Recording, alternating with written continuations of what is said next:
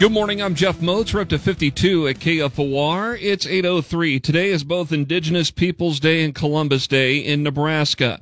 A bill sponsored by Lincoln Senator Patty Pansing Brooks a year ago to have Columbus Day replaced failed, but a compromise was reached to name the day for both.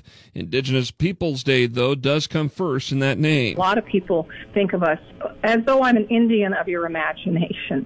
They imagine who we are, and this day will demonstrate that we still are the First Peoples, resilient. Go to KFORnow.com to hear more from Nebraska Indian Commission Executive Director Judy Goshkabosh and a recent KFOR's Lincoln Live with Dale Johnson.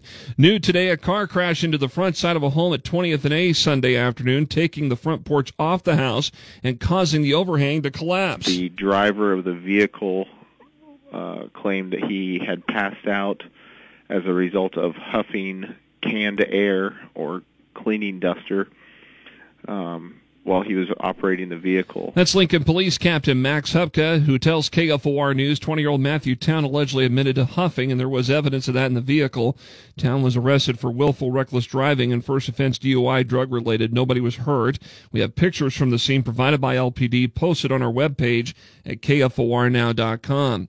KFOR News Time 8:04. A man inside a basement-level apartment at 40th and G was rescued when a fire started in the kitchen last night. LFR says the man was taken to the hospital for observation. The fire did about $25,000 damage, and unattended cooking is to blame. In Waverly, a house caught on fire last night near 144th and Jamestown that left 3 people without a place to live. No word yet on the extent of the damage, but the state fire marshal was investigating that and the cause of the fire. No reports of any injuries. University of Nebraska Board of Regents approving of new graduation guarantees. It's aimed at new students and those who left the school when they couldn't get the classes they needed to graduate. The university guarantees that undergraduate students will be able to enroll in courses that permit graduation consistent with an agreed-upon academic plan of study and timetable developed with their academic advisor. President Ted Carter said that if the university and a student agree on a schedule up front and the university later can't provide the classes needed, the remainder of that student's tuition until graduation will be free. Lincoln's first forecast becoming sunny later today and a high of 74. Tonight, clear, low of 46. Sunny, 77 tomorrow. Good chance of showers and thunderstorms tomorrow night. Some of those could be on the strong to severe side. And then by Wednesday, sunny and cooler with a high of 68.